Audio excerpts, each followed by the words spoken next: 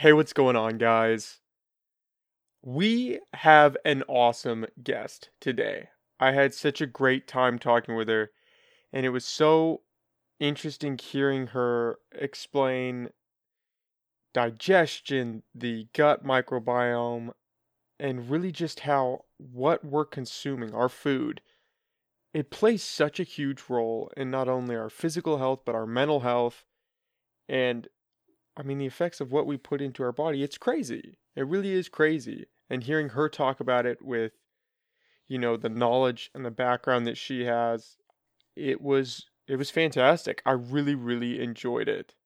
I think I said it in the podcast. I mean, for something that we all do, which is eat food, how much of us really understand just how vital that role is and how so much of what we feel really is just tied to what we put into our body. It was crazy. At least for me, I had no idea. And like I said, I really enjoyed talking with her. I'm so grateful that she, took the time and was able to come on and sit down and talk with someone like me who has no idea about 90% of that stuff. It was awesome. I really enjoyed it. And I think conversations like this are important. And cheat days are great. And listen, I love pizza. I love pasta. I am no stranger to a cheat day. I think everything is just moderation. And I think, understanding the role that our food plays in our lives is important. And so, again, super thankful that she came on. So please give it up for Amanda Malacheski.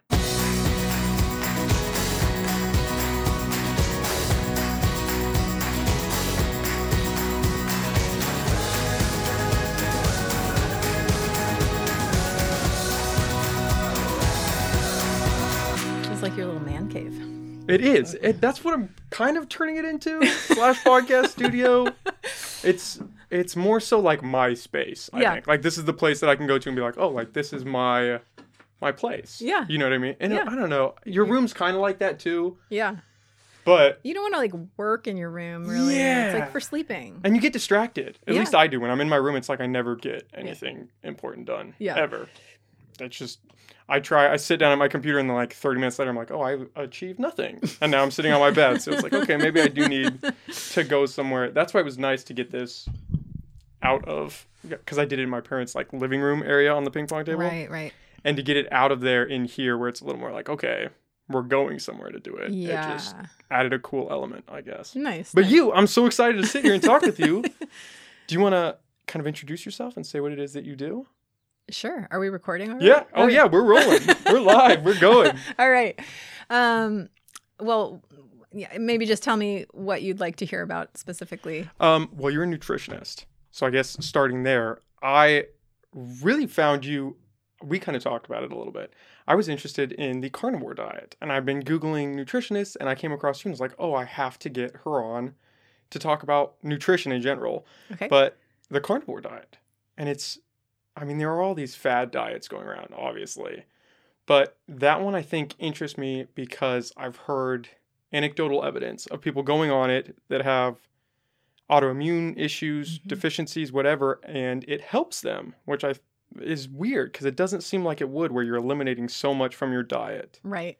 And I don't know. I know you made a little YouTube video on that. I watched that. What are your thoughts as someone who is a nutritionist, has experience, and isn't just pulling things off the internet like I am?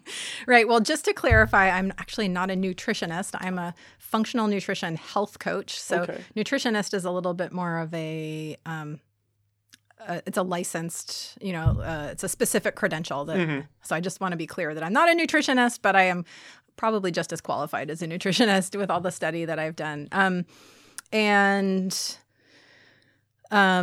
I got into health coaching because of my own health issues, which a lot of people do.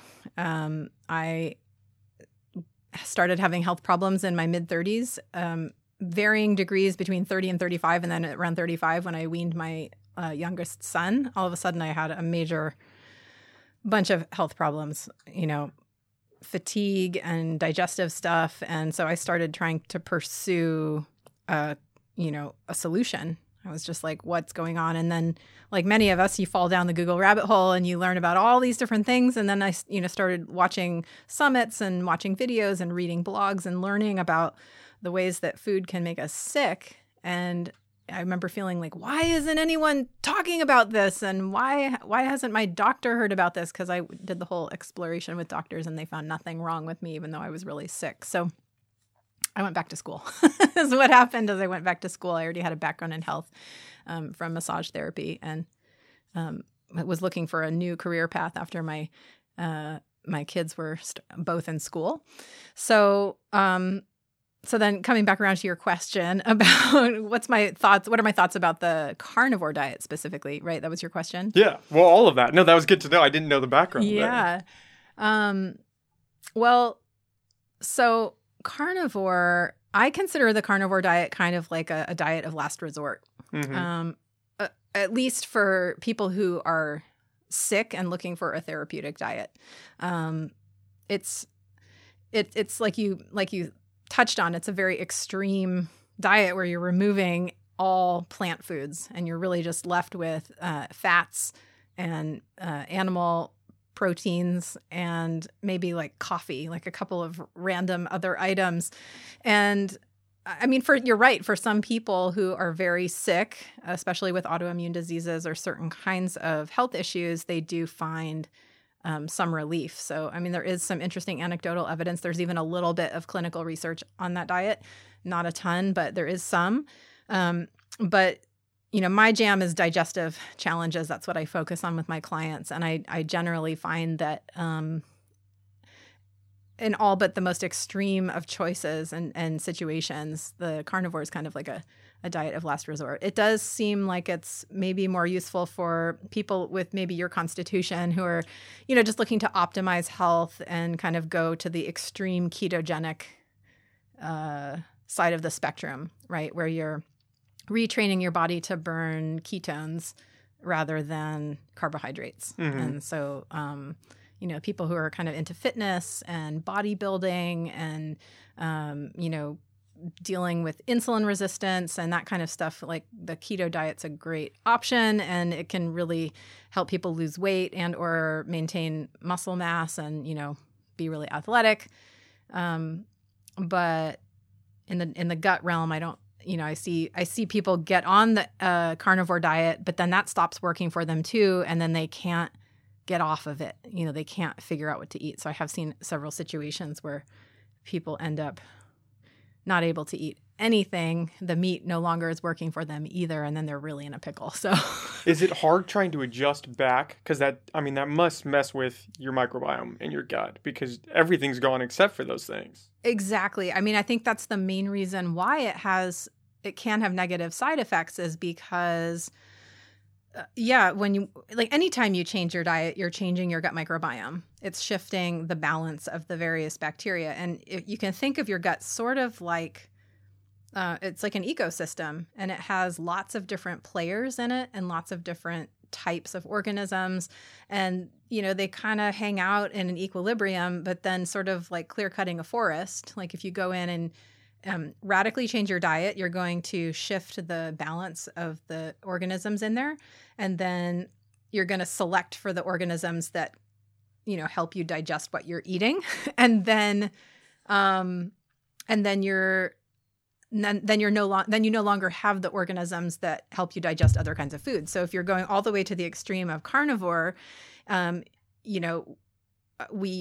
bodies require certain beneficial bacteria to help break down carbohydrates and fibers, plant fibers, and even in some cases fats. And so when you go all the way carnivore, those organisms pretty much die off, especially the longer you're on it. And so then when you try and get back to eating a regular diet that includes plant foods, you're going to feel really horrible unless you can rehab that gut microbiome. But rehabbing it is kind of difficult, just like, you can't expect to replace a clear cut with just by planting trees. Like, you can plant those trees, but it's going to be like several generations before that forest kind of looks like an intact ecosystem with, different kinds of trees and shrubs and plants at different levels, right? And the soil is recovered. So it's sort of, I think we have to be a lot more careful about making drastic changes than a lot of us have been led to believe in the last decade. You know, where people it's crazy. I mean, for something that everybody does, which we all eat food, how many of us actually know about nutrition? I mean, I know I don't, and I eat all the time, you know, but I mean, it's crazy. You think that people would be more well-versed in something that consumes so much of their time, like eating food does, and knowing what goes into their body and trying to optimize that to whatever degree they want to take it. Yeah. And you would think that people in healthcare would be more on board. And I think more and more they are. But I just about once a week or every couple of weeks, I hear from someone whose doctor has said to them, nutrition has nothing to do with it. It doesn't matter. It's crazy. And I literally can't believe it when I hear people tell me that, like gastroenterologists, especially, you know, gut doctors who tell their patients, food has nothing to do with it. You can eat whatever you want. That's insane. Yeah. I had a doctor, or my dad, his doctor actually told him not to take any multivitamins or any like supplement vitamin D or anything. She said, no, you don't need it. You're fine. Which, especially for people up here in the Pacific Northwest, I mean, vitamin D is incredibly important. Multivitamins in general are incredibly important, and fish oil and all of that, but vitamin D especially. And no, doctor was like, no, you don't. You're fine. You're going to get that from your diet. And I'm over here thinking, I know what he eats. He's not going to get it from his diet. Right? Even if he ate, you know, incredibly clean, the odds of him getting all the nutrients needed is so low. Yeah, I know. To get enough vitamin D from the diet, you need to eat a lot of fatty fish and, you know, how many eggs people are actually and doing liver. that? You know, you have to eat a ton of that kind of stuff, or you can spend 20 minutes in the sun with 70% of your body exposed at midday, which, you know, in Eureka is impossible because it's summer right now and it's cloudy out. It's cloudy out. We can't even do that. So, most of the people that I work with that have their vitamin D tested, if they haven't been supplementing, they're deficient. And, you know, also the population of people I work with are, you know, they tend to be people with kind of chronic health conditions of various kinds. And vitamin D tends to be deficient in those people. And it's a little bit unclear whether it's a chicken or the egg situation, which one came first. We don't know, but, you know, we can supplement and bring that level back up pretty easily and with good benefit. You need that. Yeah. It's interesting that you say, so people that go on carnivore, they can kind of hit a plateau with it. Mm-hmm. Is that, because I did keto. I only did it for a month. I don't know if I probably should have done it for like 3 just to really test it out.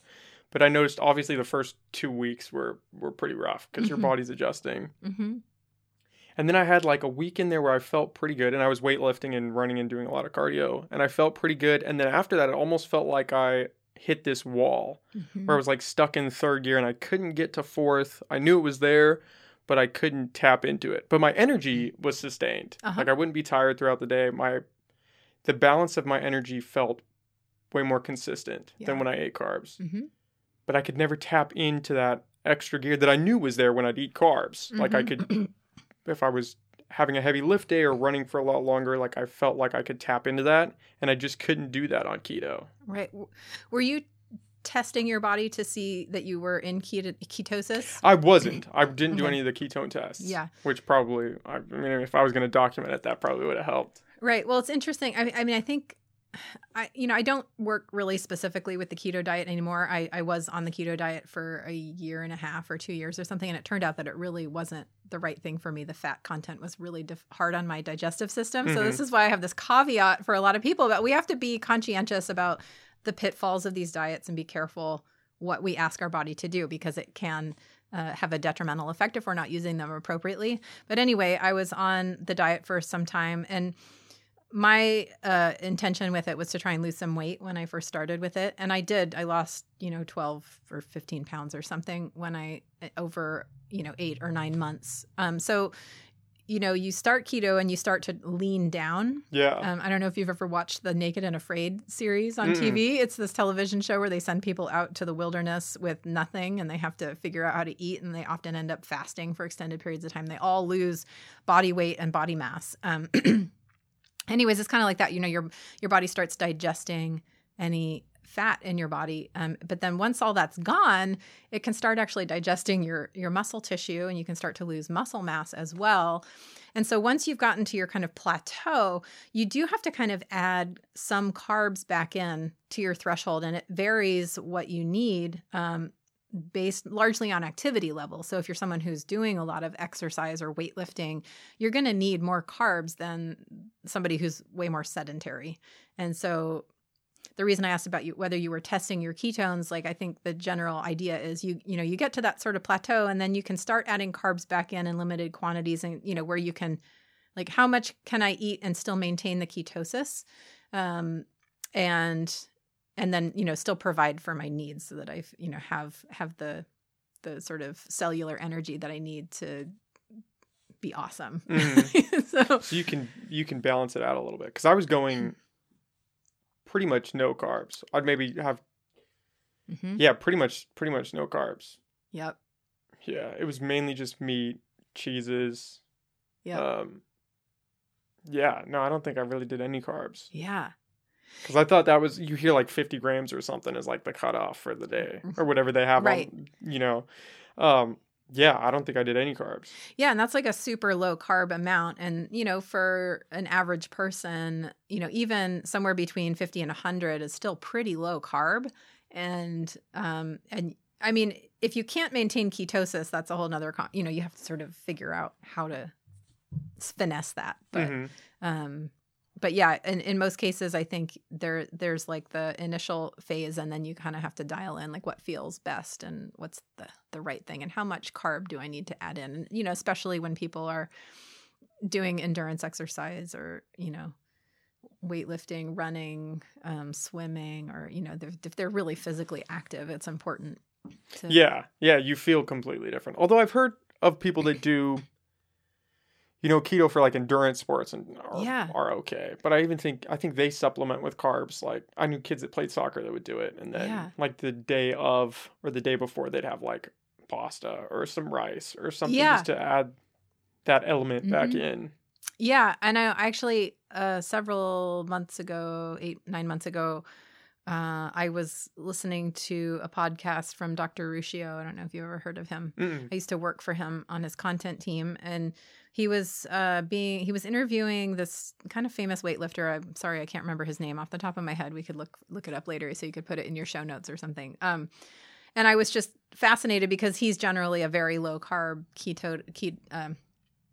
ketogenic diet kind of weightlifter, and he's like this super bulky weightlifter guy. Oh, whoa. But he talked a lot about optimizing the timing of carbs with your workouts and like how he does it. And I was surprised how he uses carbs as part of his routine, even though he's largely in ketosis, but he does do some carb loading. And I was kind of like, oh, that was sort of the revelation for me. I was like, oh, it's not all or nothing. Yeah. Which is what it seems like when you talk to people that do it. They're like, oh no, you gotta cut it all out. Right.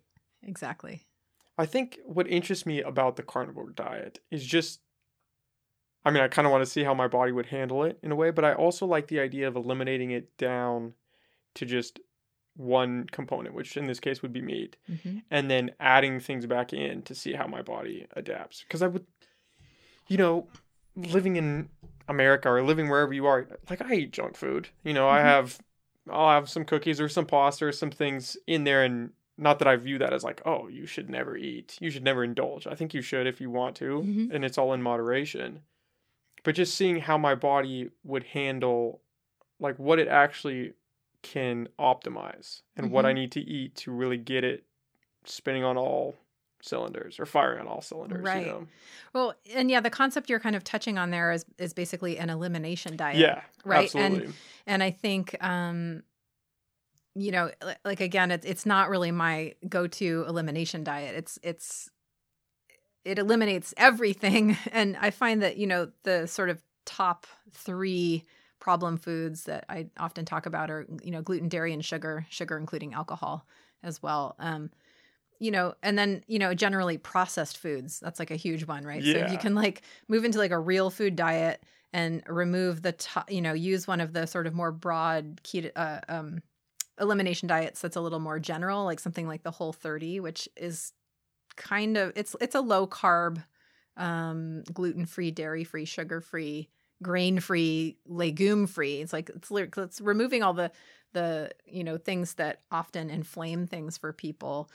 And then you carefully reintroduce things. It is a really wonderful opportunity to clear we call it clearing the muddy waters, and then inviting the foods back in one by one. So then you can get a clear reading of like, oh yeah, beans really don't do it for me. Like every time I eat beans, I have gas, or every time I eat dairy, I have a stomach ache, or every time I eat gluten, my joints hurt. You can, once you do that clearing, that initial clearing of the muddy waters, you can really clearly see the fallout when you add that food back in. So that is a really valuable tool for health. And that's, kind of one of the major things that I help people with is that process. And left to our own devices, we tend to just be like, it's all or nothing. And we get on that elimination thing, and then people just keep going with it. But we end up with nutritional deficiencies, or we end up painted into a corner where we can't get out of it, or we can't go out with our friends anymore, or we can't eat with our families or whatnot. So I think it's a wonderful tool, and we have to use it carefully and conscientiously. Yeah, it's easy when you go into these diets to just be consumed by them. Yeah. Like if you go vegan or if you go carnivore or keto, like it just becomes all consuming, and then you're like, oh, this is my life now. Like this is it. This is who I am. I'm a carnivore. I'm a vegan. Yeah. And then, especially if you start seeing health ailments and you're getting worse, people don't want to attribute that to the diet. They're like, no, I'm eating, all I'm doing is plant-based. So like, I'm fine. It's got to be something else. They don't want to acknowledge, oh, well, your body needs these other nutrients that you're not really getting. Totally. It's so ketogenic, carnivore. Yeah. I see people start to get really anxious, a lot of gut stuff with the high fat, high protein stuff.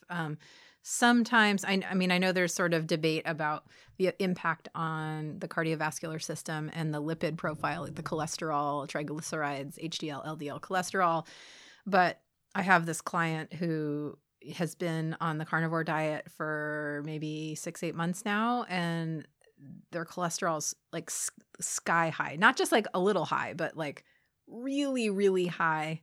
There's like all these things in his blood work that I'm like, this doesn't look good, And then on the flip side with the veganism, same thing, people who are just not willing to eat any animal products. And there's good reasons for people to do that. And it's like, if people feel like they have to do that for like a moral or ethical reason, that's fine. But I do often see a lot of problems there too with, deficiencies of particular vitamins, a lot of fatigue, and like longer term, it can kind of translate to like thyroid problems and, feeling cold and just lacking energy. And so there's all these pieces to it. And thankfully, some people are willing to say, well, if my body really needs it, I'm willing to invite some animal products back into my diet to round things out and give my body what it needs. But we can get very dogmatic about things. Absolutely. And it can cause problems. Thyroid deficiency is a pretty common issue, right? It is a common issue, and it's not always related to diet. There's lots of underlying factors for that, and it's one of the most common diagnoses in America. It's the synthetic thyroid medication is the most commonly prescribed medication in America. So, oh wow, it's a really common thing, and there's lots of different reasons why that can happen. But yeah, I do see that commonly with people who are both vegan or carnivore. Actually, like, the body generally is designed to eat a wider variety. Like, we're omnivores evolutionarily. We're designed to eat lots of different things to gather lots of types of nutrients. Yeah, it's weird when you talk to somebody that doesn't believe that. And they swing back into that one-sided camp. They're like, no, we're herbivores. That's how we are. It's like the meat industry has somehow convinced people that, oh, we should be eating meat, but we don't really need to. Like, our bodies aren't adjusted to that. Or vice versa with the carnivore. I've heard that before, and it's like, what? Where are we going with this? Yeah. Well, I would say, nobody really knows, right? But I would say that probably, we ate everything, but it was more of a punctuated equilibrium situation. Like, when there was abundant meat, we ate meat. And then in times when we didn't have meat proteins stored up or saved, or we didn't find game, then we ate plants. And, you know, our bodies adapted and we were able to do that. And sometimes we had both. And so we ate both. I don't know. I mean, I think we're certainly designed for all of it. And yeah, I don't buy that we're only designed to eat one or the other. Yeah. Personally. It paints you back into that box of this is the camp you have to stay in. Yeah. Yeah. And I would say too that there are exceptions to that. So, I mean, I think there are people that can tolerate an only animal protein diet, and there are people that can tolerate only plants. And there's this dietary theory called the, maybe I won't be able to remember the type. It's like, the metabolic typing diet is what it's called. It's never really been scientifically validated, but the idea was, you know, you took this quiz and it sort of placed you on this spectrum of, you know, somewhere between all the way carnivore and all the way plant-based. And, you know, if you eat right for your metabolic type, it's kind of like similar to the idea of the blood typing diet, which you've probably heard of, right? Yeah. Like, that you can optimize your diet this way, and that people who have done this feel amazing. And, you know, it was the person who designed it was a friend of one of my original mentors in the nutrition space. And so, like, I took the quiz, I got the diet, I tried the diet. I mean, it didn't really help me. So I'm just one person, but I don't really see a ton of scientific validation of this theory. I think in theory it's right, but, you know, can you get people to the right box by having them take a quiz? I don't know. I mean, I think it's more valuable to allow our bodies just to give you feedback and say, okay, I feel good eating this, I don't feel good eating that, and to navigate it that way. Yeah. Yeah, I've heard about the blood work one. I just wasn't sure if that carried any weight, you know. And it's with like where your ancestors would have been, you know, however many years ago, and what they evolved to eat in that area, correct? That is kind of the idea. And, you know, I've talked to people all across the spectrum, you know, some people who say, yeah, the blood typing diet was, you know, I did that and that was really helpful. And then I've had other people who did, I tried that, but it didn't really do anything for me. So, you know, I think the people who a lot of those things work for, they kind of just get lucky. Yeah. It just happens to work for them. And then, but if that doesn't work for you, where are you left? You have to figure out what else to do. How do you feel about like fasting and intermittent fasting? I think it works great for some people, and it doesn't work at all for others. Like, I can't fast very long without feeling pretty bad. I don't have a ton of meat on my bones, but I find, you know, people who have a little bit more meat on it seems like it generally works better for men than women on the whole, but there are some women who can do it well. So, I mean, I've seen that technique really help people who are struggling with diabetes, metabolic syndrome, heart disease. It can just kind of help them, you know, minimize their calories, get more into the ketosis zone. I have a client right now that has been doing intermittent fasting. You know, they eat a dinner at 6 p.m. They fast all night and eat their breakfast at like 10 or 11 in the morning. And they eat 2 meals, you know, the sort of late morning meal and then like a regular dinner, you know, and they're aiming for ketosis and they're losing weight, and their goal is to lose weight. So, you know, it just really varies how it affects people, but in the right situation, I think it's a wonderful tool because it really does help resensitize your cells to insulin and allow blood sugar to get in there if you're having trouble with that, or if you're trying to lose weight. It can be really good. I did it for a while, and I felt really good doing it. But I don't know if it's just because when you do something like that, I found myself eating cleaner just in general while doing that.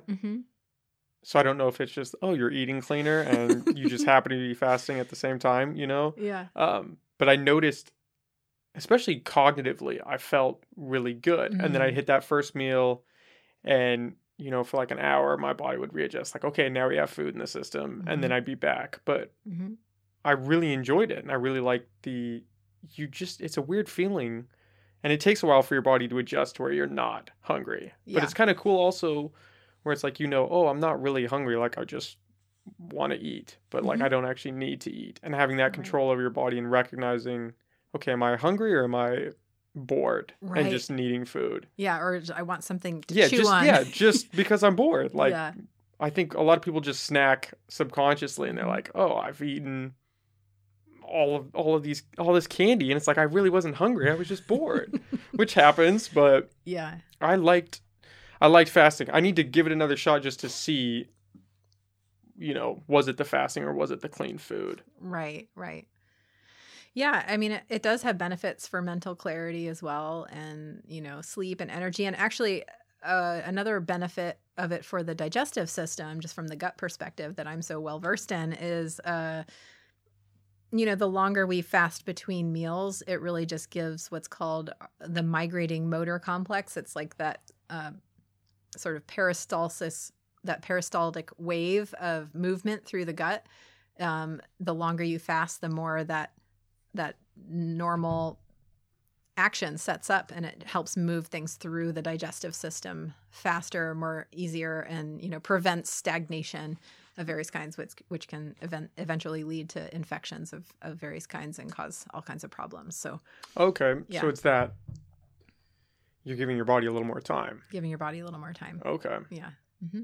Now, for those that are like me that really don't understand the microgut biome, it's kind of become like pop culture now to bring it up because everybody's talking about it, but I still don't really understand how it's all. I've heard people say, it affects your mental health. It affects, how much, like you said, how much energy you have, whether you're lethargic, whether you're cognitively aware. And I like trying to put it all together in my head, but I haven't like hit anything concrete. I know it's important, and I know that your food and everything that you're eating plays an effect in it. But can you give me like the rundown of, okay, this is what's really happening? Right. Well, so I know it's kind of like a big topic. It's a big topic, but that's great. Yeah. So we all have bacteria and viruses and yeasts, and even in some cases parasites that are sort of endemic to our system. And they, like I said, they have kind of like an equilibrium, like an ecology.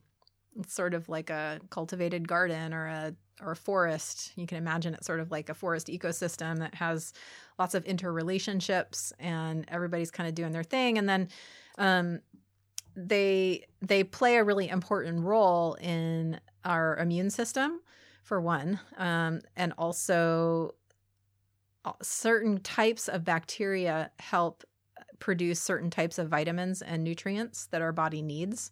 So, like if we lack particular types of bacteria, we may be compromised in our ability to produce vitamin A, for example, or vitamin E, or certain nutrients.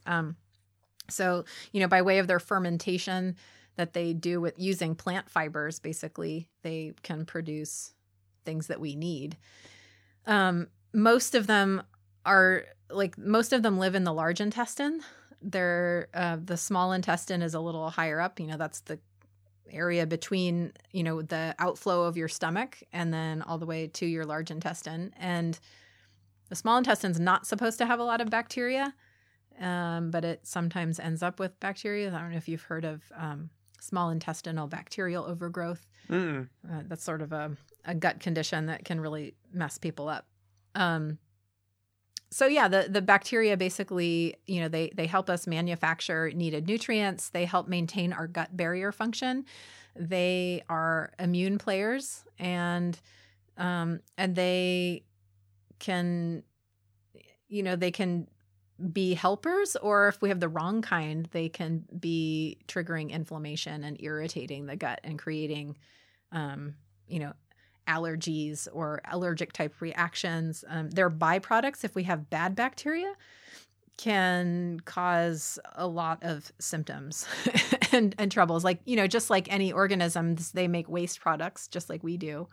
And their waste products can be inflammatory both for the gut, and once they get into the bloodstream, they can also cause problems there. So they just play a lot of really important roles in our immune system and digestion and our ability to absorb nutrients and break things down the right way. So what you're eating feeds various types of that bacteria. That is correct. Yeah. So on the one hand, yes, and we sometimes also eat fermented foods that provide, augmentation of those populations.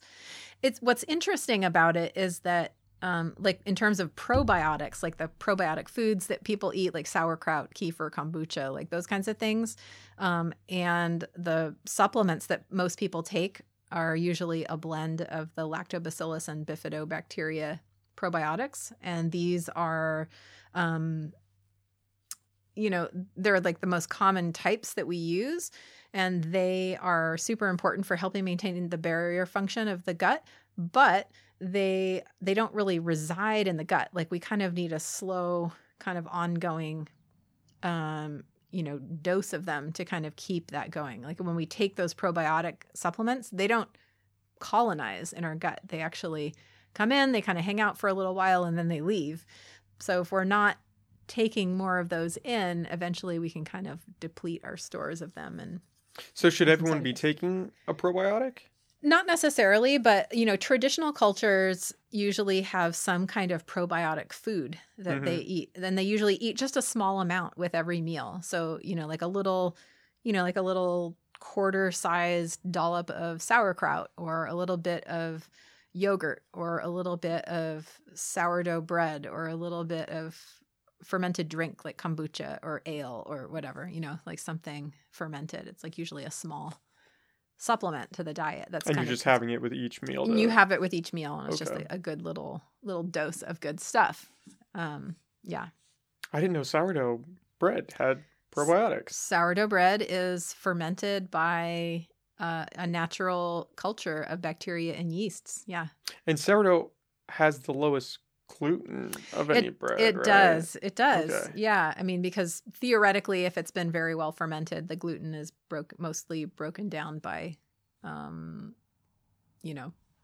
process. By the process of fermentation that's happening in it. And does that affect the gut biome too? Is that why? Because so many people are allergic to gluten, It seems like now. Yes. There are a couple of reasons for that. Like one is that like some people are what we would say, non-celiac, have non-celiac gluten sensitivity. And this can often actually just be because of the type of starch, the type of carbohydrate, the fermentable carbohydrate that's in gluten is just making bacteria react. And this is like people who typically get bloated or gassy from eating gluten. That's sort of what we're looking at. But then there's also a lot of other problems with gluten, one of which is that, especially if it's not been organically grown, my understanding is that a lot of it is sprayed with chemicals. With Roundup, the glyphosate, to speed up the process of just drying the grain after harvest, for example. And glyphosate itself is really, really hard on the digestive system. So, it's hard to say why this recent flare of people being sensitive to gluten, but I think that's part of it. And just, it's like the low quality of gluten and the chemicals involved. So there's that. And then even the healthiest, perfect wheat and gluten, just by itself, wheat tends to increase the secretion of this protein in the gut called zonulin, which can make little tiny gaps open up between the cells of your small intestine. And so you've heard, I'm sure, of leaky gut. Yes. And so for all of us, no matter whether we have celiac disease or we're totally healthy, gluten does this to some degree. It's kind of on a spectrum, the degree of the effect. But gluten, no matter who you are, has that effect to some degree. So if you eat a ton of it, I mean, some people, it doesn't bother them or they don't have any noticeable side effects. So I wouldn't propose that everyone has to avoid gluten, but it is really commonly a problem for people, and we have to kind of keep an eye on that. So yeah. So if you're trying to reset your gut microbiome and try to eliminate these things, is there a certain way you should go about doing that? In terms of diet or other practices? In terms of your diet. Because a lot of people eat breads and a lot of people eat pastas and legumes and stuff. Like, should you just cut that cold turkey if you're trying to wean that out? I mean, I think if you don't have any symptoms or problems, you shouldn't mess with things. Okay. Honestly, I feel like if you're healthy and you feel good and you don't have digestive symptoms, leave well enough alone, because if it isn't broke, don't fix it. If it ain't broke, don't fix it, for sure. Beyond that, if you are having symptoms and you're feeling like food might be part of it, the very simplest elimination diet is, like I was saying, just to cut out to cut out just the top 3, the gluten, dairy, and sugar for 30 days. That's like a really basic way to go about this. And then after the end of that 30 days, you can one by one add things back in and just see how you react. If you react, then like, okay, I tried this gluten after I haven't had it for a month, and now I have a horrible stomach ache and I feel foggy headed. Like, that's a pretty clear signal that your body's not tolerating that well. So then you could leave that behind. But then, okay, then maybe you test a bowl of yogurt and the yogurt doesn't do anything. It's like, okay, great, I can keep eating yogurt. Right? You sort of test for these signs and signals from your body. And then,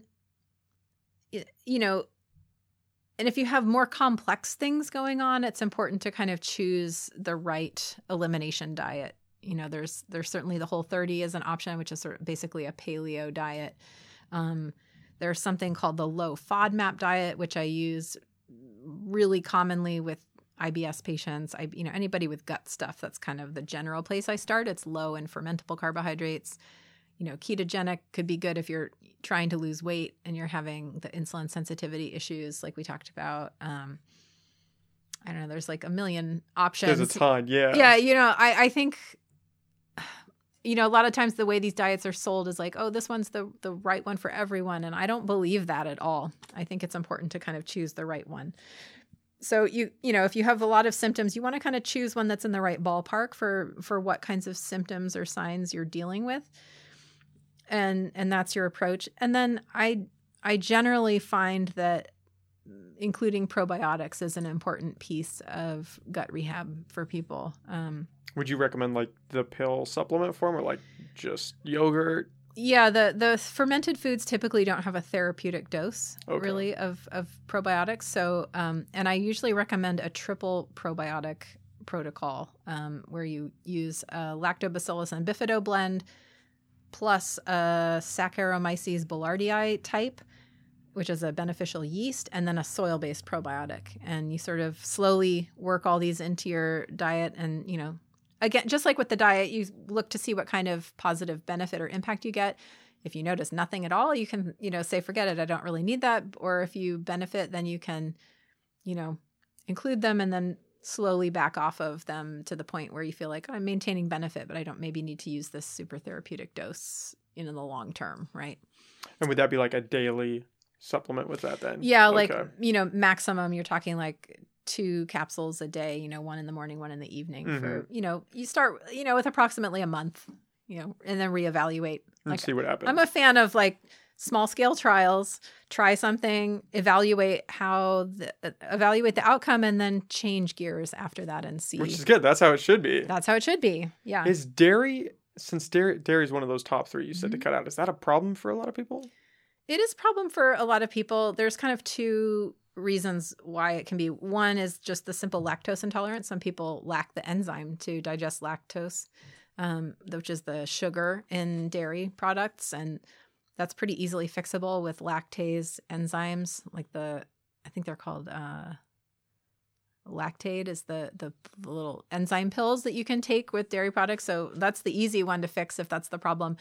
And then some people are sensitive to the proteins in dairy, which can also mimic, like they're similar to the gluten proteins. So if you're sensitive also to gluten, sometimes there's a bigger problem there and it's a little harder. Like I can't seem to get it back in my diet other than like a little tiny bit of yogurt or like, I can eat butter, but yeah, some people can't add it back in.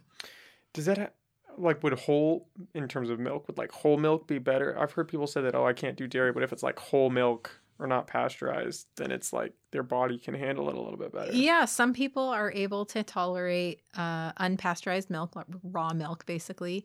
Some people are able to tolerate, I don't know if you've seen the A2 milk in the grocery store. A2 is talking about the type of, there's types of protein in dairy products. So there's an A1 protein and A2 proteins, and they're kind of different depending on the breed of the dairy animals. And so like goats and certain cow varieties have more of the A2 protein versus like the the Holsteins, like the standard black and white cows that we grow that all over everybody America. Thinks of for milk. That everybody thinks of for milk.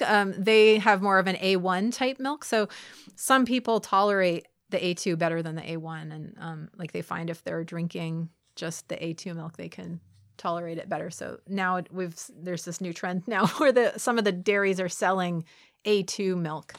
I didn't know that separately. was a thing. Mm-hmm, it's a thing. Do a lot of food allergies, that all stems from the gut microbiome? Yes. Or a portion. Yes. Because as a kid, I had a ton of food allergies, and I don't know if it's so much that I grew out of them as I got older, or I just started putting up with the symptoms, in a weird way. But yeah, like I couldn't do any dairy, I couldn't do gluten, I couldn't really do breads, I couldn't do a lot of different things. But now I eat them and I'm fine for I'm walking around, I'm okay. Yeah. But is that common? Like, do most people grow? Is it like the peanut butter thing, right? Where, I don't know if you're familiar with that, or I've heard about peanuts and how if you introduce kids, the reason why there's so many kids with peanut allergies now is because they weren't introduced to them as kids. But if you introduce the population to peanuts and nuts as children, they'll have an allergic reaction, but they grow out of it. Mm-hmm. And the reason that's why so many kids are allergic today is because they weren't introduced as kids because parents were freaking out about it. Now we have a huge increase in peanut allergy, specifically here in the U.S. Yeah. I don't know if I buy that theory of Genesis, but I do think, allergists do have this theory of like low and slow increasing exposure to help people overcome allergies. And I think it's successful in some contexts. So it's, I think it does work in some ways and contexts, but why are people getting more food allergies? I don't know. My personal thoughts, and, I don't really have data to back this up or anything. It's just sort of a theory, but I think that our environment is more and progressively toxic. We're generally eating very poor, low quality foods, highly processed foods on the whole, soda and cereal and bread and tortillas and crackers and chips and junk food. And then even, a lot of the stuff on the shelf at the grocery store that's supposed to be kind of healthy, like a can of soup, is full of garbage, like I wouldn't eat any of it. Like something like a can of Campbell's soup is full of a lot of what I consider toxic ingredients. So I think collectively our bodies are being exposed to a lot of like this whole food system that's full of chemicals and artificial ingredients and processed foods that are affecting our gut microbiome and our immune system. And then, the air we breathe is increasingly toxic.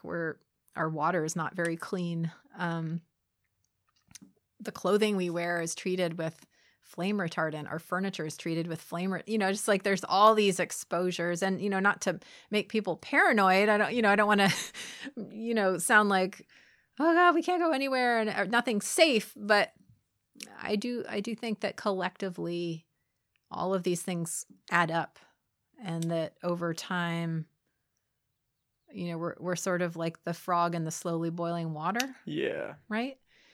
And that these are signals about that. They're signs of this wider ecosystem effect in our culture and society. And I don't know. The chemical thing freaks me out when I think about it for too long, because when you really start to look at, especially with plastics, and how, like, there's just so many different factors that are leaching into the food, and like clothes, like you said, just leaching into our body that we really don't understand the long-term ramifications for. We just know it's not good, but nobody seems to be alarmed enough to alter anything. Yeah. And I listened to a podcast a couple weeks ago with this doctor who was talking about all these phthalates that are leaching from these plastics and how they're shrinking taint sizes in the population, and how they're making people infertile and decreasing sperm counts and testosterone in both men and women. And it's crazy. It's like, why does nobody want to talk about this? And then you hear about like Monsanto products that are just being sprayed without regard across all of the food that you're eating. And it's like, what are hormones being pumped into cows that are then slaughtered to, beef them up, or probiotics or antibiotics or whatever everything that they're sticking in. And it's like, that's what we're consuming. Yeah. Yeah. I mean, it's crazy. It's crazy. And it's so it's diffuse. So it's that's the problem, right? Is it's not just one person doing it. It's across the board. Yeah. I was reading this article last week just the other day about climate change. And it was kind of talking about this idea of like, it's here, it's right now. We're experiencing all these heat waves and freak storms and all these things. But, the week that the heat wave was going on in the Pacific Northwest, like what were we seeing in the news? We were seeing the news about this building collapse. It's like discrete and tangible. And it's something we can really grok. We can really get it because it's so physical. But these diffuse experiences of events far flung all over the planet happening simultaneously are only affecting, people in one city or this city over here, or, parents with children with food allergies, it's like a minority, even though it's like, it's increasing, it's still a very small percentage of people. And so, why is nobody talking about it? Because it's difficult to get it. Yeah. Right. And how do you tackle a problem that's that widespread? And it's really, it's difficult to understand. And then not only to understand, but to problem solve it because it's so big and huge. So what does your diet consist of? People keep asking me that lately. That's a popular question. Yeah, it is a popular question. So I have some chronic health issues. Like, I haven't been able to quote unquote cure myself. And so I have a lot of food sensitivities that prevent me from eating an ordinary diet. I mean, I eat a lot of really wonderful, yummy things. So this is why I say we have to get in the right neighborhood too of the therapeutic diets. Like I started with the keto diet. It was completely the wrong template for me. What I've moved into is first it was paleo with rice. Paleo's grain-free. So I was eating a paleo, gluten-free, dairy-free, otherwise besides rice, grain-free diet. But I've been just trying to eat a template that matches what my body needs. So for me, that's my carbs are rice and winter squash potatoes or sweet potatoes. And my proteins are animal proteins. I can eat chicken or turkey or buffalo or fish or other seafood. And I eat a wide range of vegetables and fruits. But I kind of find that certain types of vegetables from different, so like I mentioned the low FODMAP diet a little bit ago. It's like some of the high FODMAP vegetables bother me, so I avoid those. Some of the things I can't eat are high in what's called oxalates. I don't know if that's something you've I feel like it rings a bell, but I'm not quite sure what it is. Yeah. I mean, oxalic acid is normally present in certain kinds of foods. It's super high in things like spinach and chard, and rhubarb is a really, really high one. Also peanuts, soy, wheat, chocolate, chia, almonds, like a lot of these like health foods that a lot of people start eating when they eat a paleo diet. Yeah. You're saying that. I'm like, oh, aren't those all like super good for you? Those are all, and that's the thing. Like every food, with the exception of like super processed junk food, is actually good for you. Mm-hmm. The difference is just like, what do you tolerate? Right. So, anyways, I'm sensitive to a number of those oxalate foods, some of them. And like if I eat almonds, it'll really screw up my gut and my back. So I have to avoid them. So I eat an omnivorous diet. I don't eat dairy. I avoid beef and pork because I don't feel well when I eat them. I have lately been including a little more sugar in my diet than I used to, but for a long time I was completely sugar-free. Definitely 100% gluten-free and corn-free. I can't tolerate either of those. So I can eat small amounts of legumes. So, I just sort of piece it together with what I can tolerate. It's still difficult for me to eat in a restaurant. Mm-hmm. Yeah, I bet. And it's just like I was eventually diagnosed with a condition called endometriosis. And I had a surgery to remove the endometriosis, but I think that whatever underlying mechanisms were happening to drive that disease process are still there. And I'm still working on the puzzle. I haven't figured it out for myself personally. And so I have to just keep working on it. And diet has been a really tremendous tool for me to manage those symptoms and minimize the effects of things for myself. Do you mind if I ask what endometriosis? I've heard it, but I don't. Yeah. I'm not quite sure what it is. Yeah, we're going to talk about lady parts. Okay. If that's okay. So I knew it had something to do with the reproductive system. Exactly. Yeah. So in a normal reproductive system, the lining of the uterus builds up every month and then sheds. It's called the endometrium is the lining of the uterus. And so when it sheds, that's when a woman has her period. So with endometriosis, material that's like the lining of the uterus is on the outside of the uterus, somewhere else in the body cavity. So it can be anywhere in that body, in the abdominal cavity. So it can be on the abdominal wall. It can be attached to the intestines. It can be attached to the bladder. It can be attached all over on the outside of the organs. And so those tissues respond to the regular hormone swings every month, just like the lining of the uterus. They sort of build up and swell, and then they shed just like the lining of the uterus, but then there's nowhere for them to go. And so that shedding of material causes inflammation and tremendous pain and then scar tissue in the abdominal area. So it's a pretty nasty disease. And what's interesting is that about 10% of women have endometriosis, but it's still hugely underfunded for research, and many, many doctors really don't understand it, don't really treat it very well. And like 10% of women is like, it's about a number of people that have diabetes. And like think about, which is a significant number. 10% is a high number. Significant number of people. And like, 10%, that's like a significant number of, like diabetes, of course, has a huge amount of research and funding and, public health programs. And, every doctor is trained on how to help their patients with diabetes. But it's this kind of, because it's like a women's disease, it's sort of a little bit like, women are supposed to have pain with their periods, or, It's kind of brushed aside. It's kind of brushed aside, yeah. And do they know what causes it? No, this is part of the puzzle. It's there's some speculation that it may actually be an autoimmune disease, but that's not totally clear.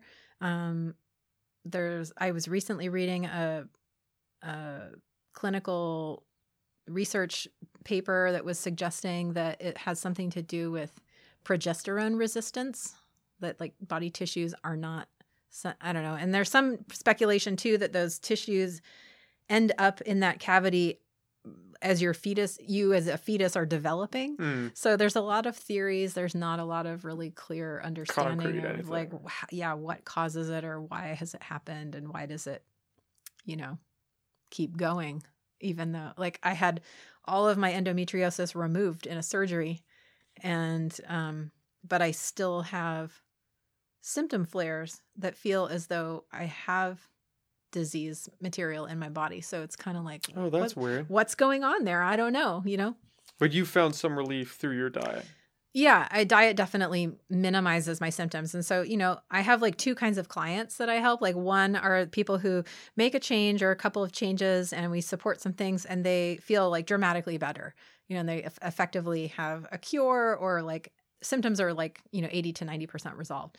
And then people with sort of longer term chronic issues, it's more of it's often like, we're going to minimize symptoms. We're going to keep digging for root causes. We're going to keep investigating. But, like at this stage, after like 10, 15 years of this, like, I don't think I'm ever going to find a cure.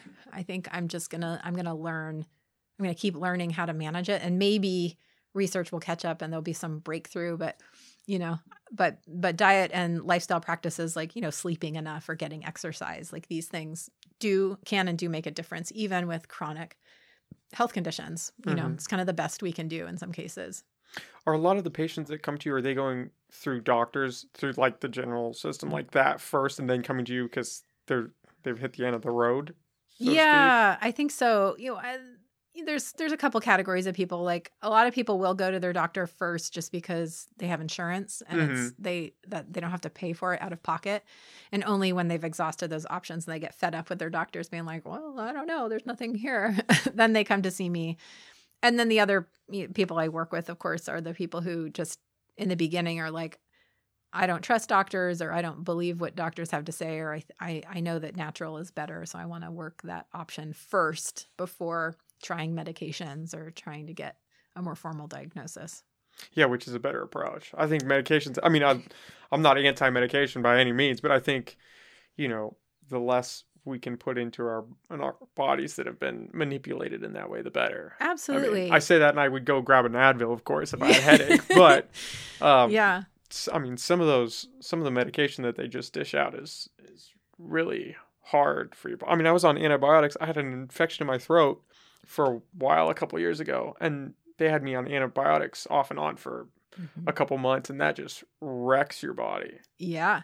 I mean, like I wouldn't wish that on anybody. You don't want to take meds if you don't have to. Right. And I think that's the first stop, especially if you go to a doctor, and it doesn't necessarily have to be all the time. Yeah. I mean, I think, certainly with infections, you do want to see your doctor. I'm not going to go. Yeah. I'm not going to try to change my diet for the throat infection, of course. Right. But yeah, it's true. There's a lot of low-hanging fruit. And, in my line of work, it's like I work with people who are willing to make a change. So there's plenty of people out there who have health problems, but they don't want to change their diet. And because it's hard. It is hard. Yeah. And I can't help anybody who's in that boat or who's stubborn about it. But for the people who are willing to make changes and shift things, yeah, it's basically the low-hanging fruit, and it's what you have control over in your day-to-day life. It's actually really empowering to know that, okay, I'm going to figure out what I tolerate and what I can do. And, I believe it really is, 60 to 70% of our health is that management on our own time, in our own kitchen, in our own bedroom, in our own house. And then, 20 to 30% of it is like dealing with a doctor who has more expertise and can help with testing and diagnosis and maybe medication, if you need that. Yeah. But in a lot of cases, people deal with the diet and lifestyle piece, and things largely clear up, or they clear up enough to the point where they're tolerable and they don't need to do anything else. Yeah, I think for whatever reason, people have this weird disconnect between what they put into their body and how their body performs. Like you could eat, if you're eating pizza 5 days a week, and then you're like, man, I just, I don't feel good. I feel tired all the time. I think I've got something going on with me. It's like, well, maybe it's the pizza. But it's hard because, pizza especially is so good in pasta. Like all these foods that are bad for you taste amazing.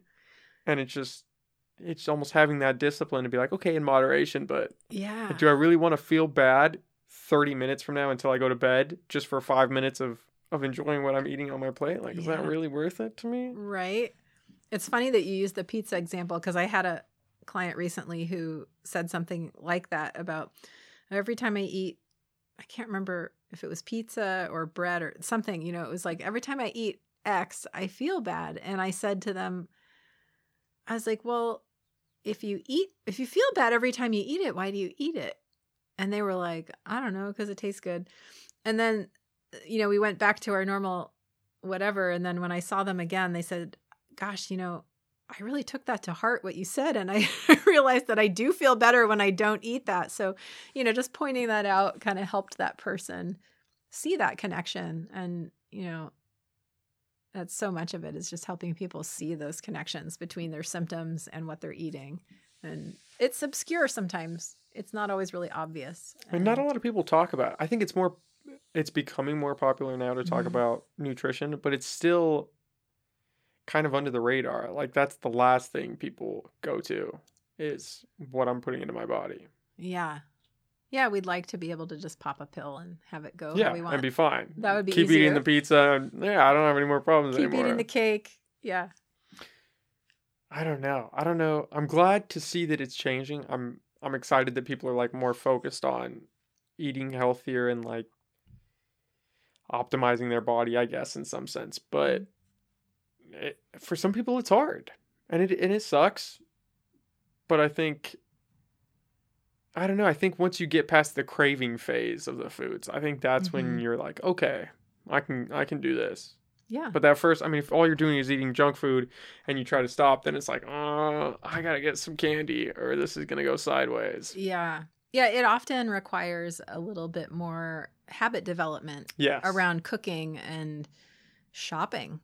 Trying new foods. I was talking with a person about changing their diet, and I was recommending particular things, and they were like, I'm sorry, I don't even know what that is. That vegetable that you're mentioning, I've never heard of that. Where do I even find that in the grocery store? So, you know, there's that element of needing to change habits around shopping and cooking and storing food and making food and eating together with your family.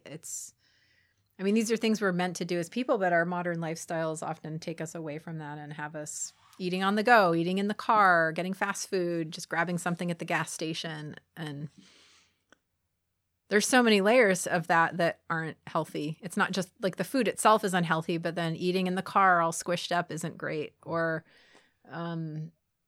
you know, what was I going to say? I don't remember. I mean, even just scarfing down your food on your 10-minute lunch break is not good for you. Yeah, totally not good. Or yeah, that's what I was going to say too. You know, like eating alone, you know, not sitting down with people in your life that you love, like your friends, your family, your kids, your parents, whoever, you know, just we're designed to do that, you know. There's definitely a different feeling when you do that, right? Mm-hmm. I think sometimes, I mean, me personally, I go back and forth between thinking of food as like an experience, like when you go out to dinner and you're sitting around with people that you care about and you're just having a good time. And then I'll flip and it'll be like, okay, now I'm just eating, you know, chicken and rice to try to get my body performing as well as it can. Mm-hmm.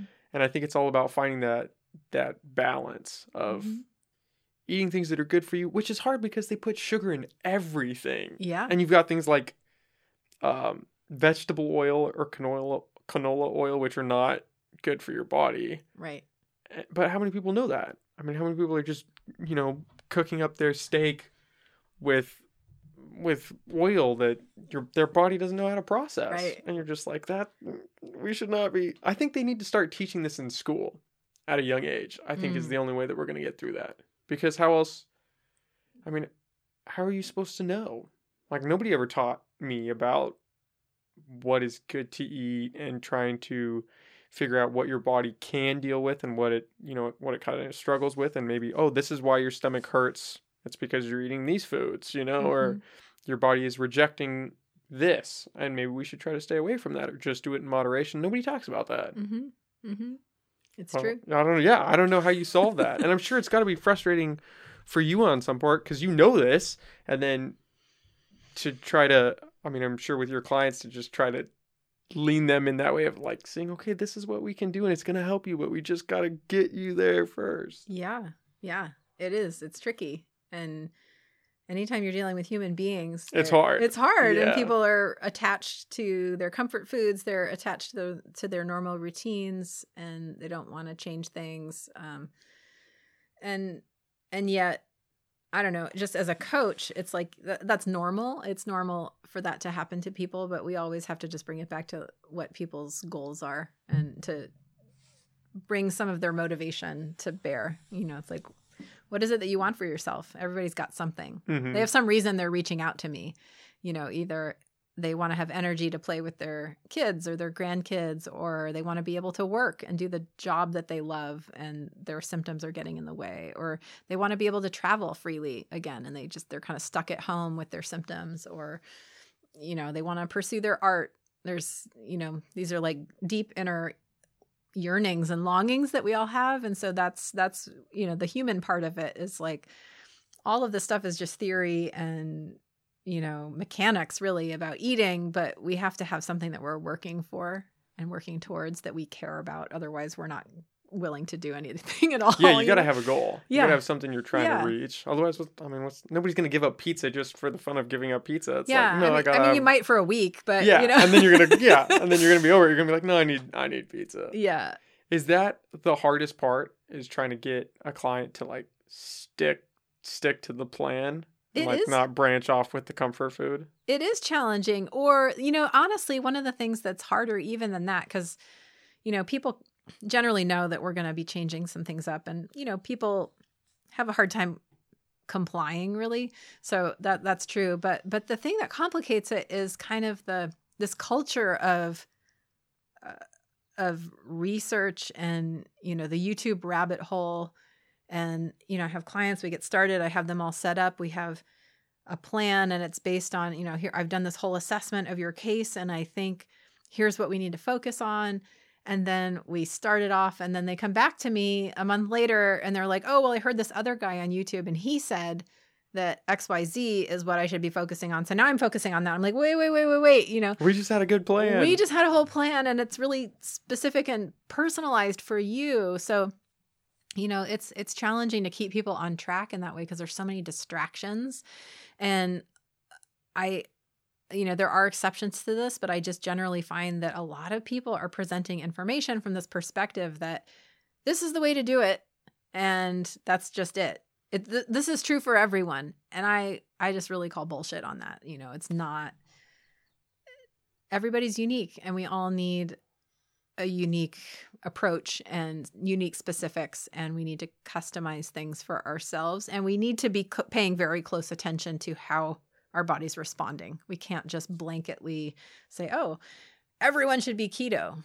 Everyone needs to quit eating carbs. Everyone needs to go carnivore. We can't say that. And so honestly, like that's one of the hardest parts for me is that part, I didn't even think about that. Yeah. But there's so much information online. I could see that just happening all the time. All the just time. Going down a rabbit hole and being like, no, I need to go to this diet now. All the time. Or just, well, I want to work with you, but I am going to, I don't know. I found this protocol online, and I'm just going to try this protocol with no support or help. I'm just going to eat this pile of herbs every day for, and it's like, oh, okay. So you've been doing that now for how long? How's that working for you? Like, I don't know. I've seen that a lot. So, and hopefully that person will come back to me. I was just like, really? You're not going to, I don't think you're going to get the result you're hoping for with that. Yeah. Like we need to be having this conversation about like, how's your body responding? How do you properly use that tool? How do you work it in slowly? How do you stop? How do you tell if it's hurting you or not? When your clients find you, is it people who are like towards the beginning stage, I guess, of the journey where they have like really mild symptoms? Maybe they just have like a stomach ache, or they're kind of feeling lethargic, or they don't have a lot of energy, or is it normally like more severe, like autoimmune deficiencies and they've exhausted the road? It varies a lot, Okay. but I would say most people are a little more on the complex side. That's what, because it seems like most people don't initially like, oh, my stomach hurts. It might be my food. Maybe I should go talk to somebody. Like it seems like it normally gets pushed back until the symptoms are a little worse or a little more severe. Yeah, it's usually, they've usually been dealing with stuff for at least a couple of years. And they've already exhausted all the, they've been to the GI, they've had an endoscopy, a colonoscopy, they've been tested for celiac, they've been tested for various things, and it's all come up negative.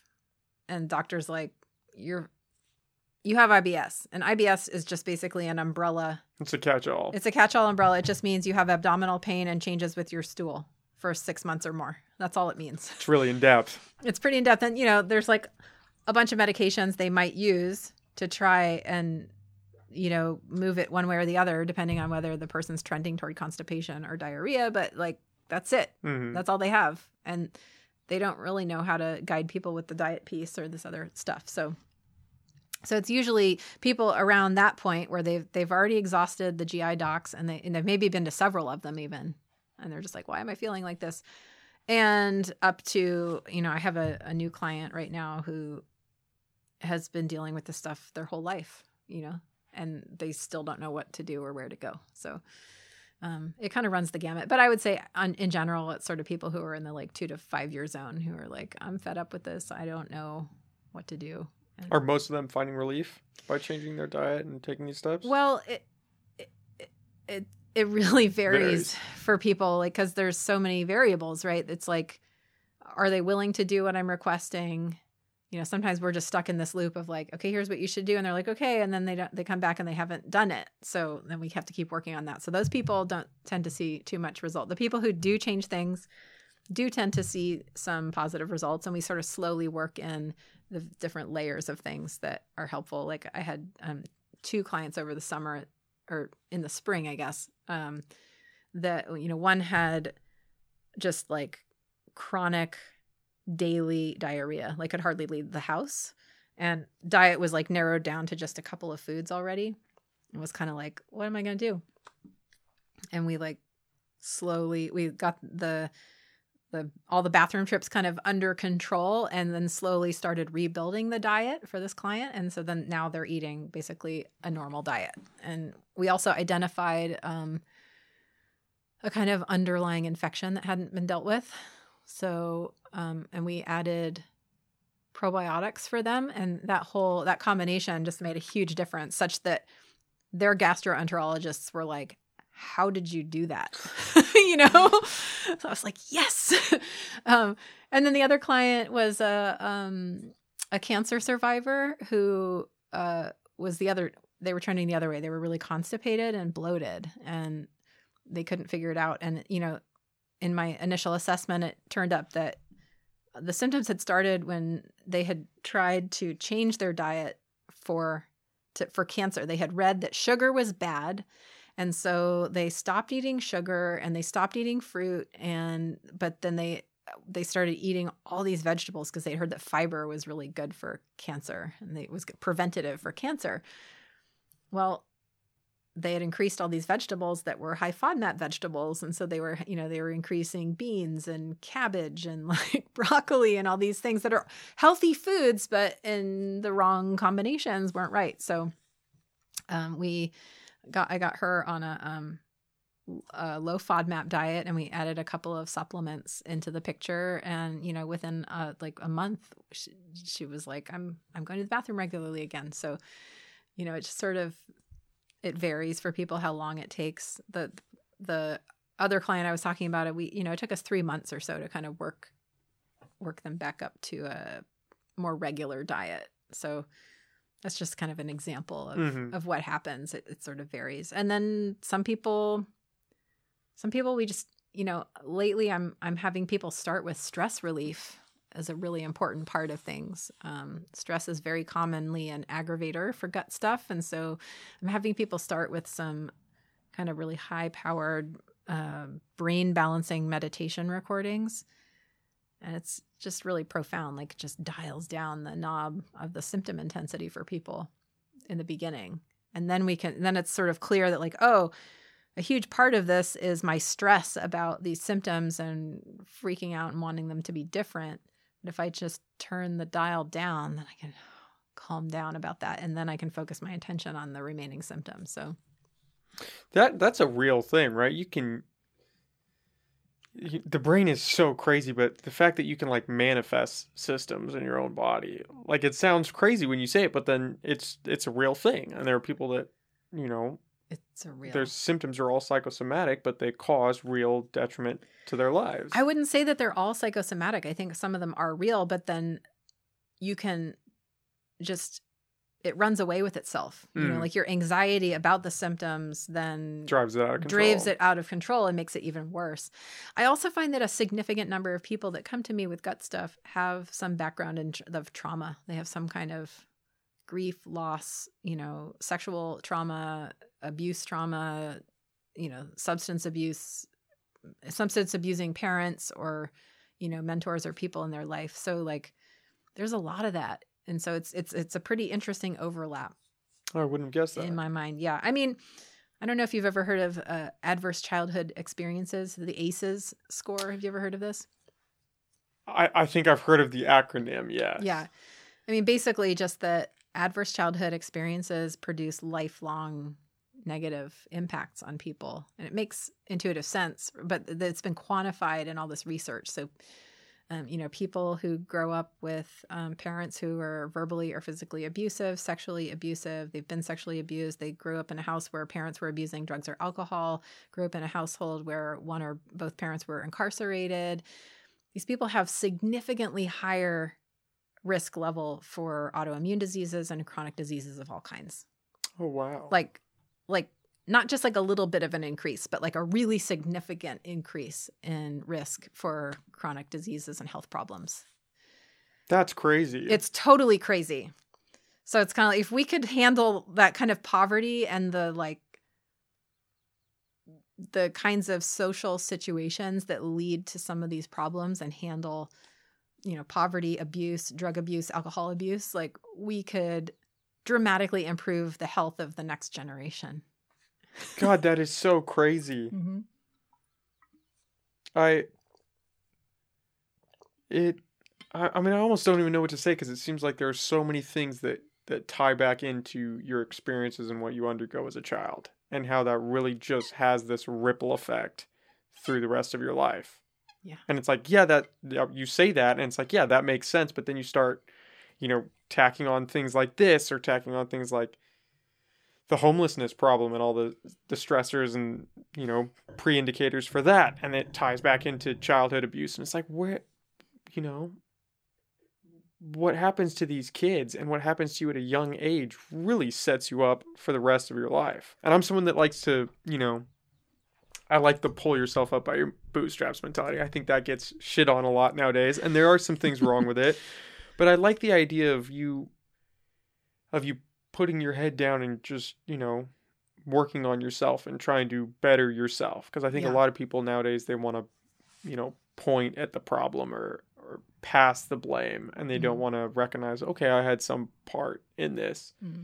But in a weird way, the more I talk to people like you and the more I start delving outside of, what I'm familiar with into these other zones, I realize, man, so much of it is what is inflicted on you when you're a kid and what you absorb, because you're just like a sponge. I mean, you're taking in all these external factors and it can set you up really well. And you can, it can set a great foundation for the rest of your life, or it can really mess you up. And I think hearing that, man, that just struck a chord. That's crazy. It's crazy. And the sort of physiological mechanism behind it is really this idea about the nervous system and how the nervous system gets wired, the brain and the nervous system.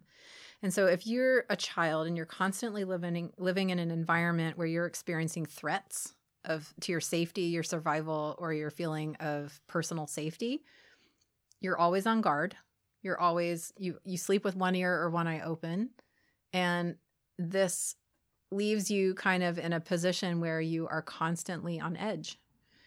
And that constant vigilance leaves you exhausted and, is read by the body as just like threat and stress.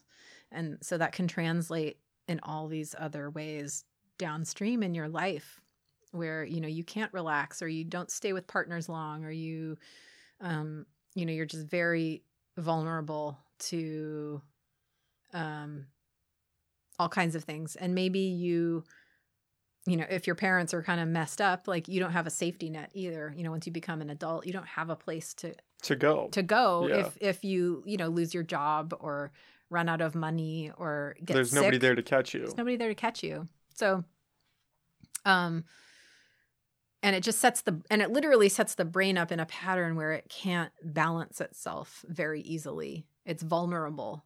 And then you add any kind of stress or whatnot onto that situation, it can really derail people. So yeah, I had a client a while back who grew up with a parent who was kind of absent and kind of focused on their own thing. And they were homeless a lot growing up and they moved around a lot and,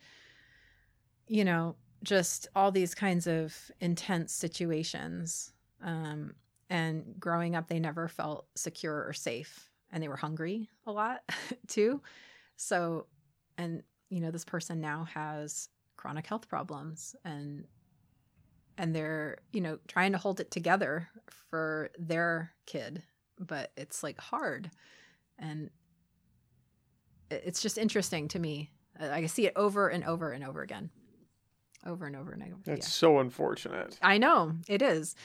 And so, yeah, I'm bringing this nervous system balancing piece in with the work too, because we have to address it. It's like the elephant in the room that sets people up for this whole thing. Do you feel like a lot of people are addressing that, or this is like a new revelation? I mean, in my practitioner community, I'm starting to hear a lot of people talk about it. Mm-hmm. And yeah, it's talked about in a lot of different ways, but I wouldn't say it's mainstream yet. Yeah, because I mean, not that I'm in that community or anything, but that's the first I've heard about that extent or that side of it, you know? Yeah. Yeah, there's a couple of really interesting online programs that are designed to help people with this problem. And, you know, I've seen it have profound effects for some people. And I think it's pretty interesting. Yeah.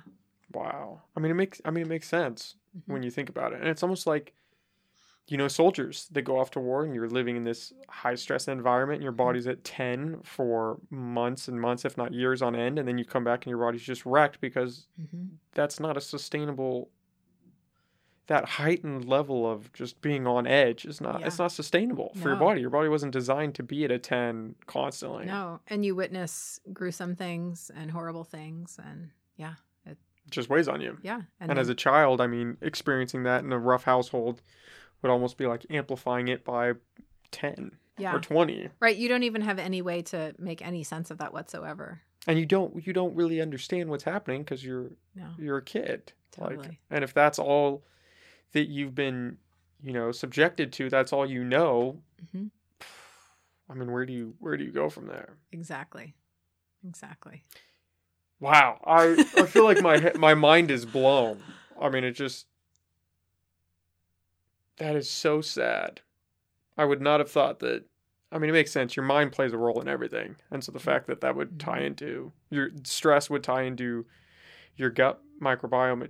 It's like, duh, why did you not think about that in a way, you know? I almost feel like, why am I so blown away? But I wouldn't have thought, you know? Well, there's kind of just the physiology of it too, is that, you know, there's a nerve superhighway between the brain and the gut.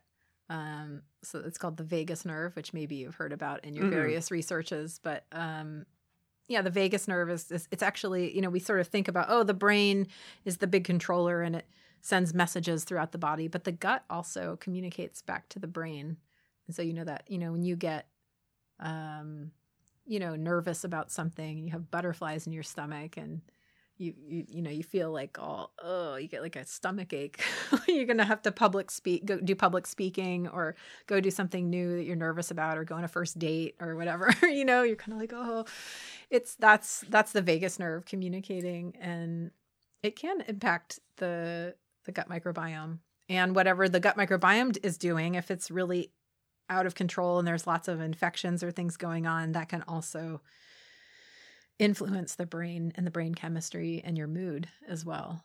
Like a lot of people with gut problems report things like brain fog, depression, anxiety, insomnia, you know, these kinds of... That's a big one, right? The mental health and your diet. Absolutely. Is a huge factor. And again, more people are talking about it now, but that was almost like too taboo in a weird way where people didn't want to touch on that. It was like, no, you have to take meds to cure depression or to cure bipolar. You can't do that with diet and with exercise. Whenever I bring up exercise, people will be like, no, you can't say that. Like, people need to take their meds. But it's like, no, you could alter your diet and, you know, go take a walk or do some physical exercise, and it might help. It might not help you. You might have to take medication, but it might help. It does help. I mean, and it's worth trying, if nothing else. I have lived with anxiety and depression my whole adult life, and I have not medicated myself. I've very consciously not medicated myself. I've at times been almost open to it, you know, when symptoms were bad, and I've taken more of a lifestyle and nutrition approach, and I have it mostly under control.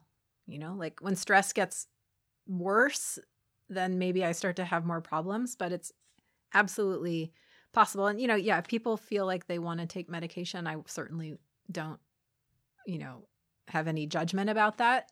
But I do know that, you know, we can do a lot with nutrition and supplements, and, you know, exercise is certainly one of them. Sleep, getting enough sleep is huge. Not staring at your phone until 4 a.m. Like, that's a big one. Totally. Yeah, all of those things. And that's one of the things that, I mean, tying back into the whole medication thing, that's what bugs me about that is these people, as soon as you say, oh, I have depression or I think I have anxiety, it's like the meds just start flowing. Yeah. And it's like there's steps. Not that that is a bad thing. I think if they help you, that's fantastic. I don't want to discourage people from taking those medications. Yeah. But I think the first step should be trying to alter these other factors in your life that are going to have a smaller effect, you know, exercise, diet, sleep, what you're consuming in your life, like content wise with your TV and with social media, like changing these things and just seeing if it has any tangible effect before we go down the path of meds. Definitely. There's a really interesting clinical psychologist that has been working in this sort of functional medicine, gut brain space. Her name's Kelly Brogan. So if you haven't ever checked her work out, I'll have to check it out. She wrote a really amazing book called, I believe it's called Change Your Mind, How to Change Your Mind. She basically stopped prescribing psychiatric meds to her patients because she did a deep dive in the research herself and found that there basically was almost no research supporting their use. Like they basically were no better than placebo or just slightly better than a placebo. Oh, wow. And she also went through a period of time where she was having some mental health challenges and, you know, felt like I'm not really sick. Like I have to, you know, so she's an interesting person and has been doing some really interesting work over the last 5 to 10 years or so on this topic. And, you know, really works to help people resolve their depression and anxiety without medication. I will have to check out that book. That sounds fascinating. Yeah, it's really interesting. So I have to ask, what you said you went through some additional schooling to be a nutritional health coach, right? Yeah. What is the difference between that and a nutritionist? Because you sound incredibly well versed. I mean, I'm sitting here talking to you like, wait, okay, I gotta. Yeah, well, you remember when I said I think I'm just as qualified, probably. At face value, I would say yes.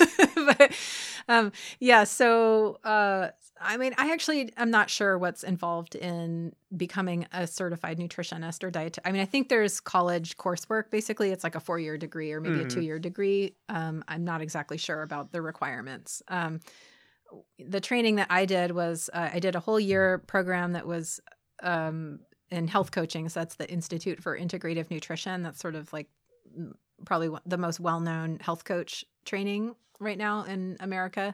There's lots of others, but that's the kind of the big one. It's based in New York.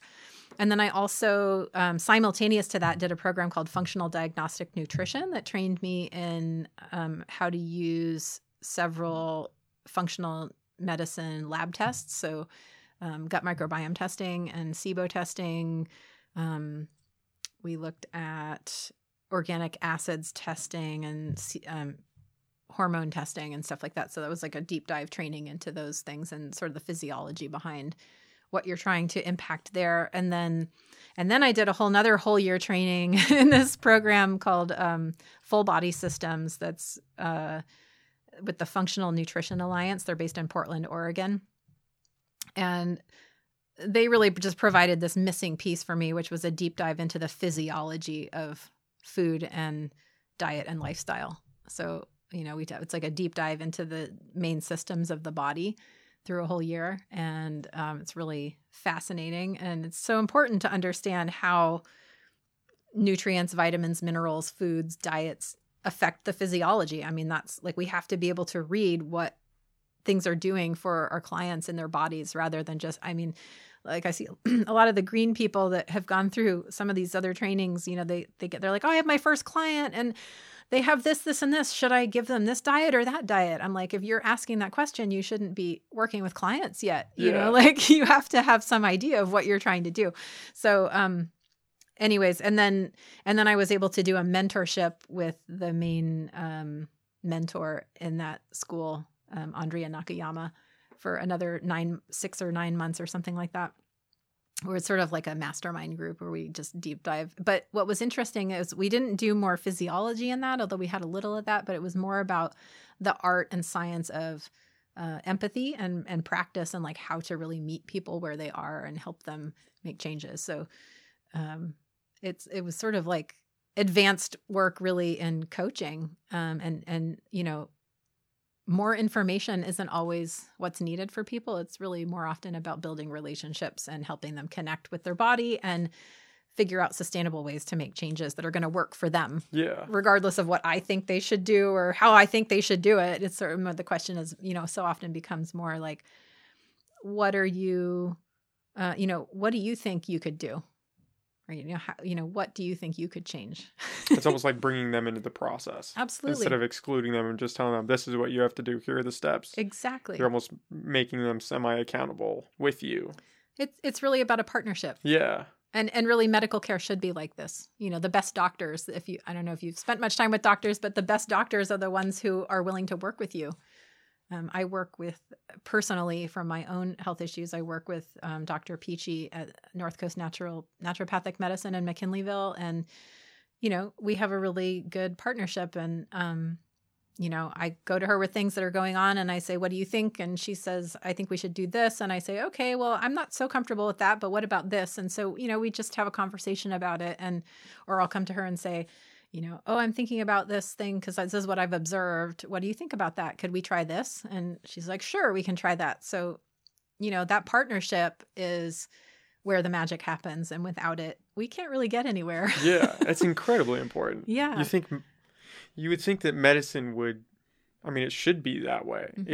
It should be mm-hmm. a more preventative approach. Right. But it's more, we've got the Band-Aid, so let's just wait for mm-hmm. something to happen and then we'll deal with it. Yeah. Which is, I think that's why, a majority of the country is obese and has all these health ailments, is because we're waiting for the injury to happen so we can fix it instead of dealing with the issues leading up to it. Absolutely. That sounds fascinating. So you went through a lot of schooling for this, and mm-hmm. you got a mentorship program. Yeah. Yeah, because I was going to say, I'm sitting across from you, she is you. It's easy to tell what you're talking about. I'm like, okay, I'm just trying to keep up over here. So I felt like I had to ask because I don't know what goes into being a nutritionist either, but yeah. You definitely sound qualified to speak on everything you've spoken on. Yeah, I have some gaps in my knowledge, and there's certain health conditions that I don't work with. So I just really am not well versed in them. When somebody comes to me and they're like, I want to lose weight, I'm not a specialist in that. Mm-hmm. I refer those people to other people, but anything to do with the gut, I'm like there. That's right up my alley. That's right up my alley. And, to some degree, autoimmune conditions, I've really thought a lot about that and studied it. And the gut is so important to autoimmune disease. It's a really huge piece of dealing with it and addressing it. So did you go into it focusing on the gut microbiome, or was that something you kind of found along the path?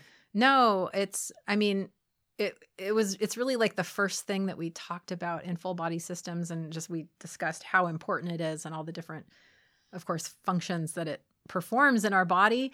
But I think the gut focus largely came out of my own health issues because so much of my symptoms were centered around my digestive system.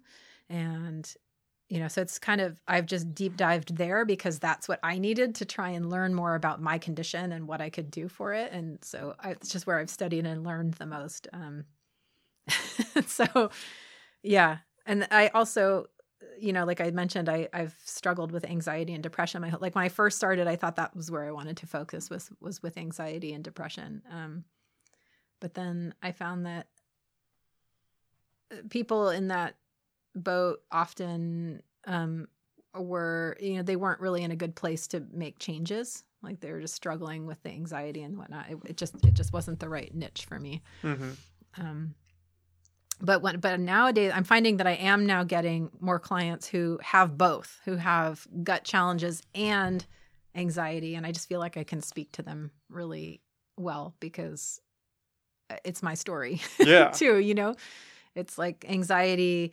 It's like gut stuff compounded by anxiety, compounded by trauma, like all these things. They're all part of my story. So, which is, it's almost invaluable having that because you are well versed and you do have this story and being able to relate to clients coming in. You can't beat that. Mm-mm. Like having someone that's been in your shoes and it's like, okay, I know where you are and I know it can get better. So let's do it. I'm here to help. Totally. I think that's fantastic. Yeah. We all have our own unique magic that we are uniquely qualified for because of our own life experience. So we start there. There you go. Did you start the YouTube videos then to try to help disseminate some of this information, or where did that come into play? Well, I've been certified as a health coach now. I think I got certified in 2016. So that's 5 years ago at the end of June. So yeah, it's been just about 5 years. And for the first 3 years, I just had a really hard time finding people to work with. I don't know. I needed a way to reach more people. And so the YouTube strategy was just about trying to meet potential clients and just get my message out there and let people, see me and see, yeah, here's all the stuff I know about and here's things I can help you with. And it's been a really slow build, but it's kind of ramping up. And I'm in this last 6 months, I've just built a new online course. And so that's kind of the direction things are going. And YouTube is going to be a major part of getting the message out there about that and finding people to support. So, but yeah, it's a wonderful, now that I'm doing it, it's like a wonderful way to share information. And, every single day I hear from people who, like, oh, I have this problem. Thank you so much for this video. Or, oh, that's awesome. It's really fun to connect with people because for a couple of years it was like, I have so much to offer and I just desperately want to help people and I can't find anybody to work with. And it's not that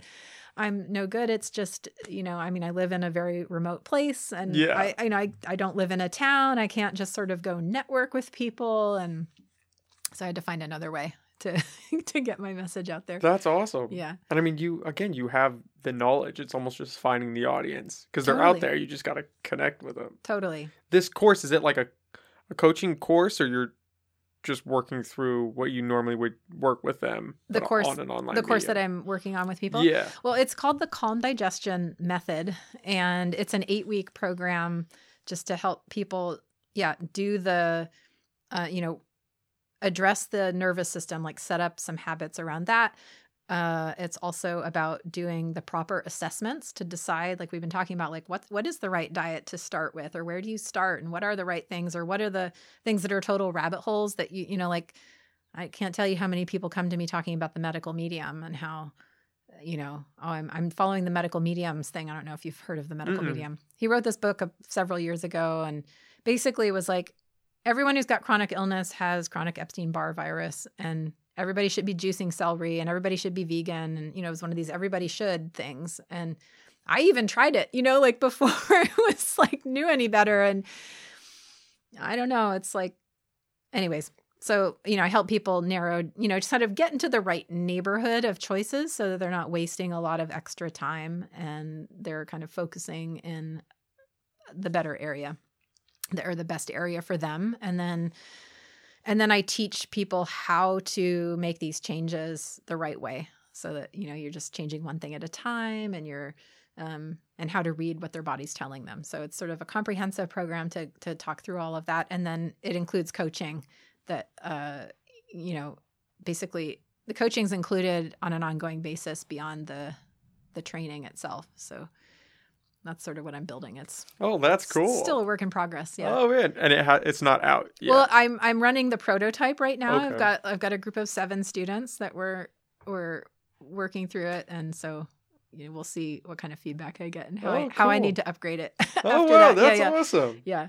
So you're in the building stages, kind of putting that out there. That's fantastic. I think having more resources like that, again, from reliable sources is the key, because there's so much information out there that you watch and you're like, yeah, you should juice for 30 days and like that's all you need. It's gonna change your life. And you're like, what is happening right now? You shouldn't eat anything but just kale. Okay, whoa, we need to figure this out. Yeah. But that's the YouTube wormhole that you get sucked down, and people just lose it, and then you're carnivore for 6 months or you're vegan for 6 months. You're like, nothing's working. Yeah. And you fall into that pit of despair. Yeah. Exactly. Wow. Yeah. Okay. Well, I'm excited. I'm excited for that to come out. I hope that everything pans out with that. Thanks. Yeah. We just did an hour and a half. I don't want to keep your son out in the car waiting any longer. I just looked at the time and was like, oh no. Hopefully he fell asleep or he's playing on his phone to keep him busy. Totally. Do you have anything you want to plug? Your YouTube videos where people can find you? Well, yeah. Certainly, anyone who's interested to, find out, to basically apply for the next round of the program can go to my website, which is just confluencenutrition.com. /contact. There's information there about applying for a seat in the next round of the program.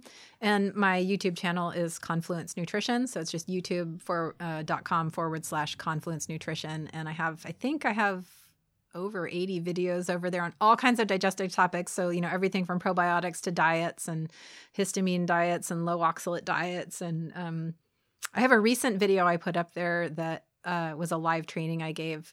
I think it's titled How to Tame Unpredictable Bloating, Constipation, and Diarrhea. And that's a little bit more of an overview of, what I teach. So that's kind of a good one for people to go check out. To dip their toe in. Oh, perfect. Yeah. Okay. So yeah, YouTube is a great place to go connect with me. And 80 videos. They're going to have plenty to, have fun. To dive into. Awesome. Yeah.